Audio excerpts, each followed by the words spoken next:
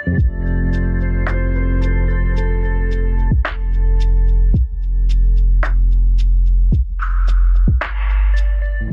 to the For the Gospel podcast, where we're all about providing sound doctrine for everyday people. I'm your host, Costi Hinn, and on this episode, I want to answer the question, what is the filling of the Holy Spirit? There is a ton of confusion regarding the Holy Spirit's work, and my heart is so full. I've been writing a book on the Holy Spirit. I just finished it up, and I am absolutely awestruck at the way God works in our lives through the Holy Spirit, and really how clear his work is in the scriptures, that he reveals, that he searches, that he indwells, that he teaches, that he testifies, that he convicts, that he intercedes. He prays for you when you don't know what to pray. He regenerates. He's involved in our salvation. He sanctifies. He's involved in making us more like Christ and more holy. He seals. That's Ephesians 1:13 and 14, and that he keeps us saved, that he illuminates. He opens our eyes to the truth and enlightens our hearts. He leads us. He empowers us. He baptizes us. I'll explain that in a new episode coming up as well, and the difference between that and the filling, which that's another thing he does. He fills us. He gives us gifts, and then he helps us in our weaknesses. And shocker, there's still more. The depths of the Holy Spirit, they're like a well that we can draw from over and over and over again. So what a God we serve. And on this episode, I want you to have a good understanding of his filling. Recently, I posted something about the filling of the Holy Spirit, and a lot of people responded really favorably. They understood. And there were some other people that pushed back or ended up replying to the post. And I think they missed a little bit of what the filling of the Holy Spirit is, because in my opinion, the Holy Spirit is one of the most neglected members of the Trinity. Also, he's the one who gets a lot of the bad press. People are confused. There's a lot of abuses and misuse of his work, or a lot of work that is said to be his that is not at all. And so let's kind of walk through an understanding of the Holy Spirit, and then I'll give you some clear takeaways, and we can make some observations, not based on experience, although I'm not discrediting anyone's experience, not based on feelings, although I'm not discrediting anyone's feelings, but based on what Scripture teaches.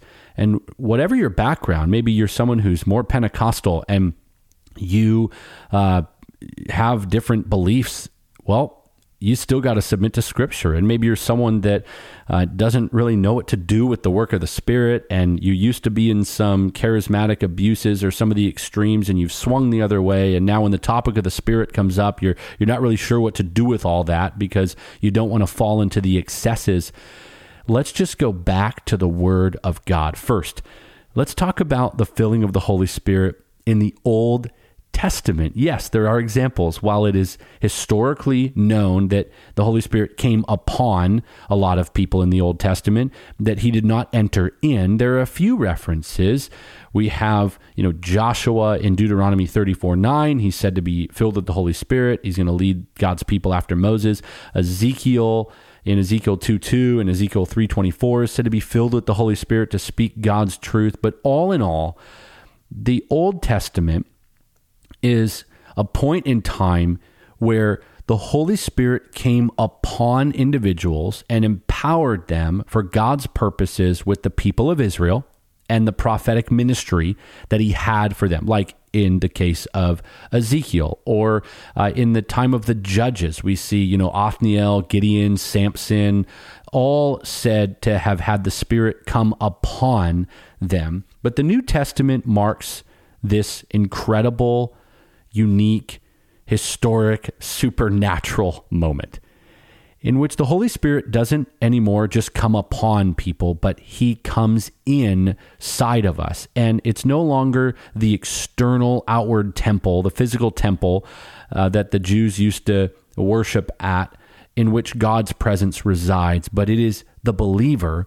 And unlike the baptism of the Holy Spirit, which never once in Scripture is anyone commanded to seek and to pray for, or to go to some faith healer or special person, and pray for it and get it, and they're going to impart it to you. The Holy Spirit always baptized under his sovereign power. He did it.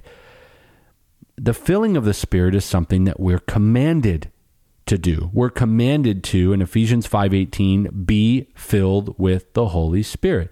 Very different again. In the book of Acts, you have the apostles. At times, they would lay hands on people. Of course, at Pentecost, they were all waiting there.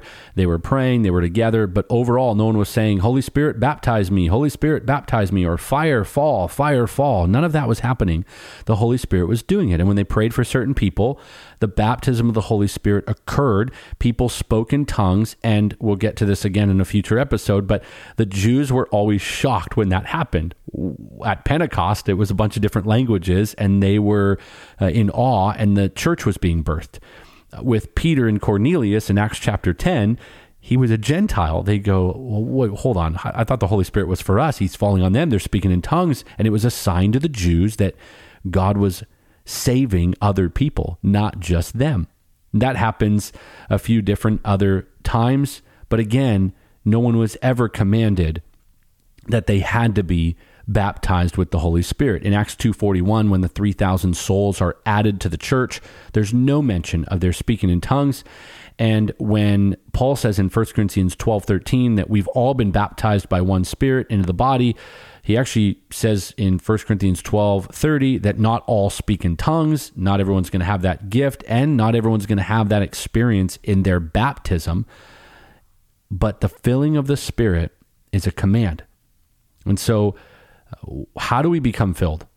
Well, there's an answer for that, and it starts with knowing that this is a command. The imperative command to be filled with the Spirit means that we ought to seek it out, pray for it, and obey that instruction. It's an imperative when Paul says it in Ephesians 5:18. And the second thing I want you to understand is not just that it's a command, but it's an ongoing experience that can happen time and time again. So we'd say it this way theologically. There's one baptism. The baptism of the Holy Spirit is a one-time thing. There's one baptism, but there can be many fillings. And we get that from the verb that he uses in Ephesians 5:18. It's a present tense verb. It literally translates, be being filled or be being kept filled, and implies that we're to continue being filled again and again. So what is it? Well, third, the filling of the Spirit. It's a command. It's an ongoing experience that happens time and time again. It is then, third, yielding yourself and coming under the control of the influence of the Holy Spirit. You say, what do you mean by yielding? Well, submitting to the Spirit. You want to be under his influence. In contrast to drunkenness, which in Ephesians 5:18, Paul says, don't be drunk with wine. He says, but instead be filled with the Spirit. It would imply that some Christians were under the wrong influence. They were yielding to the wrong things. And he says, now yield yourself to the Spirit. Come under the control of the Spirit. MacArthur commentates this: the best analogy of moment by moment yielding to the Holy Spirit's control is the figure of walking. The figure Paul introduced in Ephesians 4:1, walking involves moving one step at a time, and it can be done in no other way. Being filled with the Spirit is walking thought by thought, decision by decision, act by act under the Spirit's control. The Spirit-filled life yields to every step of the Spirit of God. So you yield, you submit. Simply put, you obey what the Spirit of God says and not what your feelings, your emotions, or other influence say. And how do you hear him speak? How do you know what he says? Well, you go to the Word of God, which the Spirit revealed. John 16, he disclosed to the apostles. He gave the prophets what they needed. He gave the revelation, what Peter calls the prophetic word made more sure. And he spoke to them and gave us the revealed Word of God in Scripture. So yield to the Spirit means to yield to the direction of the Spirit through God's Word. Next, the filling of the Spirit can actually be hindered by ongoing sin. We've all been baptized in the Spirit. We're all in the body of Christ if you're a believer.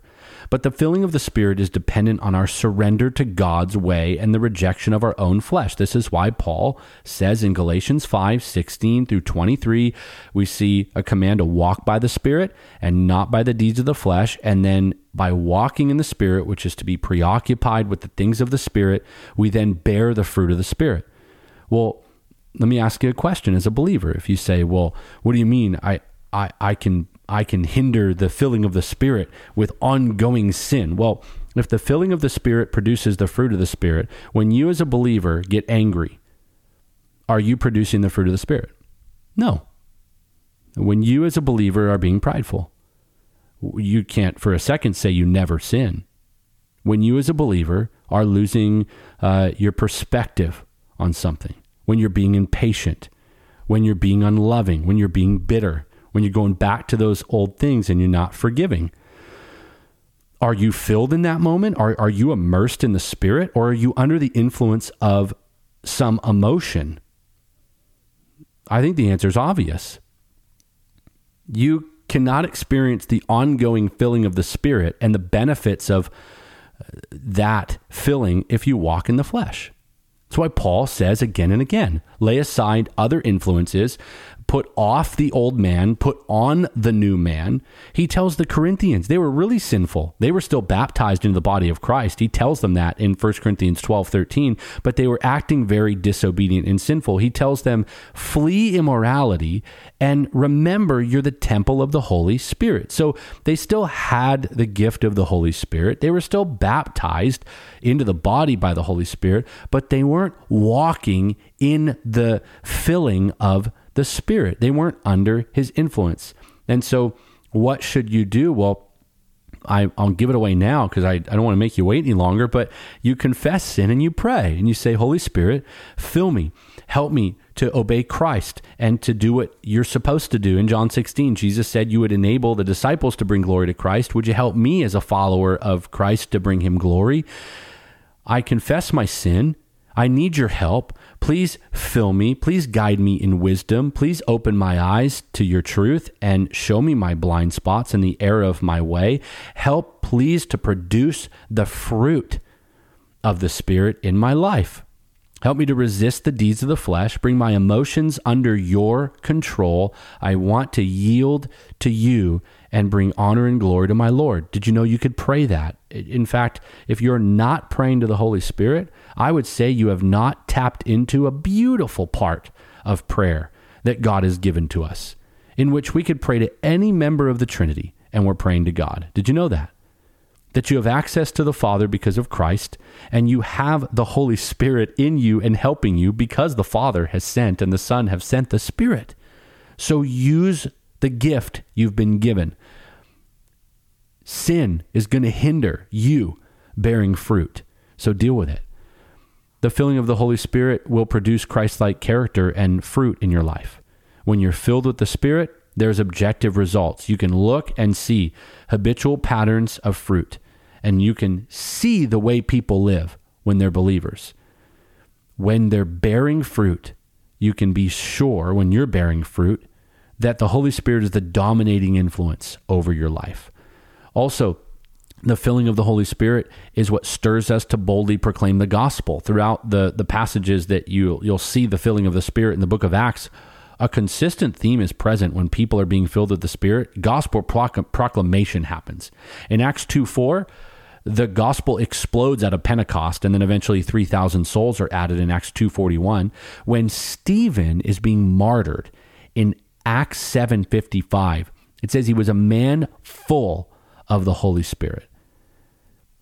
Preaching the gospel was what he did until his dying moment. He even says, forgive them to the Lord. I mean, the gospel was coming out of his last breath. If you have a difficult time sharing the gospel or being bold about your faith, it's perfectly biblical and allowed to ask the Spirit to fill you for the purpose of declaring the gospel. A couple more. The filling of the Holy Spirit produces singing, thanksgiving, and submission. Where do I get that from? Well, in the passage that mentions the filling, Ephesians 5:18, Paul answers the question that might really be in everyone's mind. You say, well, what was that going to look like? Okay, the fruit of the Spirit, I get it. But in general, is there more? Well, yeah, he goes on in verse 19 and says, speaking to one another in psalms, hymns, and spiritual songs, singing and making melody with your heart to the Lord, always giving thanks for all things in the name of our Lord Jesus Christ to God, even the Father, and be subject to one another in the fear of Christ. Well, there you go. Being filled with the Spirit results in praise, emanating out of the Spirit-filled life. We sing praises to God because we're filled with the Spirit. If you have a praise problem, I would pray and ask the Holy Spirit to fill you. If you have a difficult time being thankful, you may not be living the Spirit-filled life. Gratitude is a choice. Ask Him for help. If you're not a very mutually submissive person in the fear of Christ, maybe you should ask the Holy Spirit for help with that. We need to consider how Jesus wants us to live. When we're to be submissive to others in the fear of Christ, it means we're thinking, Lord, how do you want me to live? We have a teachable spirit, a loving spirit, a mature, growing heart. And our relationships with other believers will thrive. Why? Well, because we're being filled with the Spirit and walking in the Spirit.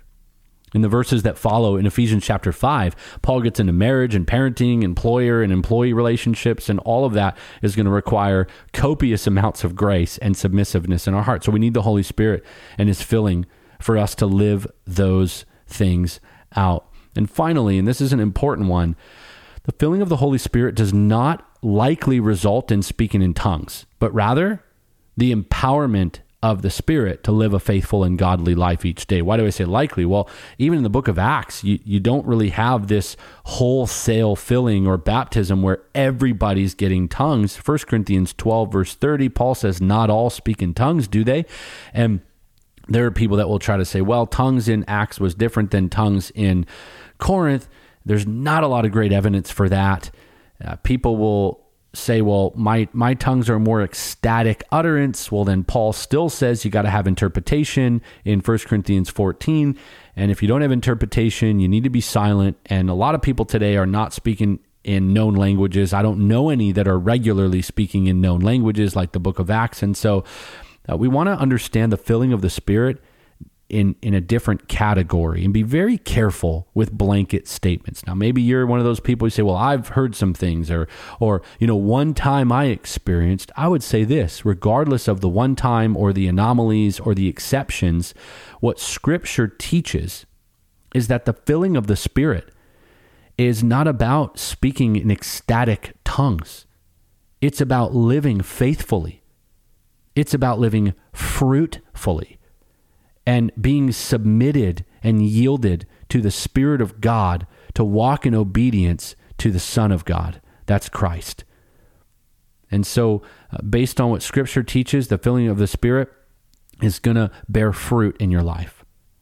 The filling of the Spirit is going to accompany a special zeal, most certain, for sharing the gospel. It's going to result in conviction to live a godly life. It's going to be focused on loving others above yourself, being mutually submissive. It's not necessarily going to be a hype-filled experience. And that would be my encouragement to you. When you are thinking about the filling of the Holy Spirit, just think of everyday Christian life.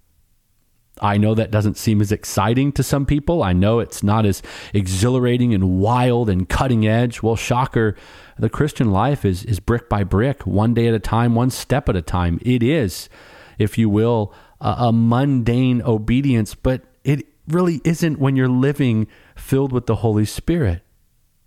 It's the simplicity of following Christ, being your satisfaction, having all of life focused on Him and wrapped up in Him. For the Spirit-filled believer, that's enough. For the person that is not a believer, that sounds boring.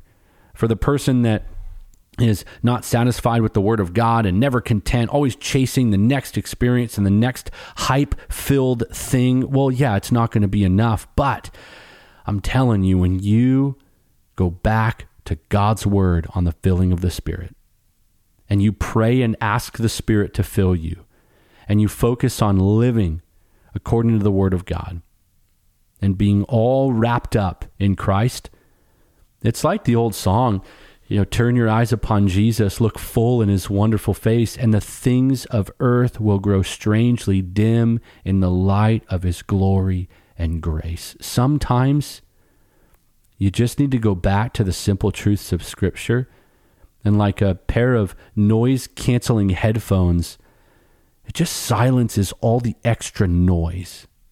And pretty soon you find yourself focused on the simplicity of following Christ all over again. The Holy Spirit will do that in your life. He will fill you and he will help you serve the Lord. 3 things. Number 1, filter all experiences through Scripture. Test the spirits. That's 1 John 4:1. There's a lot of healthy debates on these issues. I know across denominational lines, people will differ here, there, and everywhere. But in the end, you filter every experience through the Word of God, through Scripture, and you're going to be okay. Number 2, seek the filling of the Holy Spirit through prayer. You're allowed to. You're commanded to. So confess sin. Don't neglect him. Ask him for help. I heard a story just the other day. John MacArthur went to a church and he got up to preach. And after singing these songs, he got in the pulpit and in a very loving way, very respectful way, he got up and said, "We just sang some beautiful songs, but never once did we sing to the Holy Spirit. We can't neglect the Holy Spirit. We should be singing to the Holy Spirit. He's God." I think that's a really helpful reminder for all of us. When's the last time have you prayed, talked to, and asked the Holy Spirit to work in your life? Finally, reject any requirements for the filling or the baptism of the Holy Spirit, except by grace alone, through faith alone, in Christ alone. You don't need to go to some special conference to get it. You don't need to go have some guy lay his hands on you. You don't need to give an offering. You don't need to do anything extra special. You're baptized in the Holy Spirit by grace through faith. You're filled with the Holy Spirit by going to him. You don't need a mediator.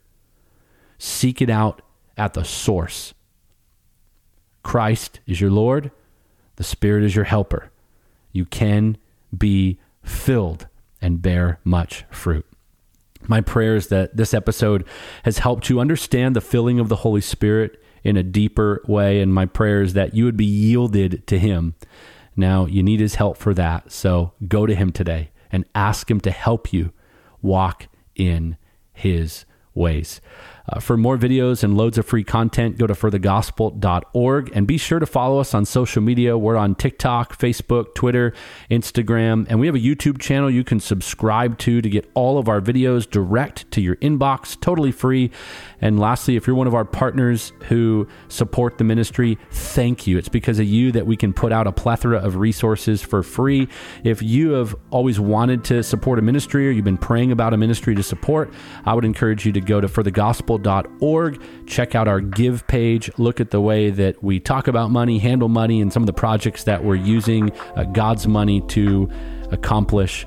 All in all, we just want to serve Christ and make him known. I'll be back next Monday with another episode. For now, keep on living for the gospel.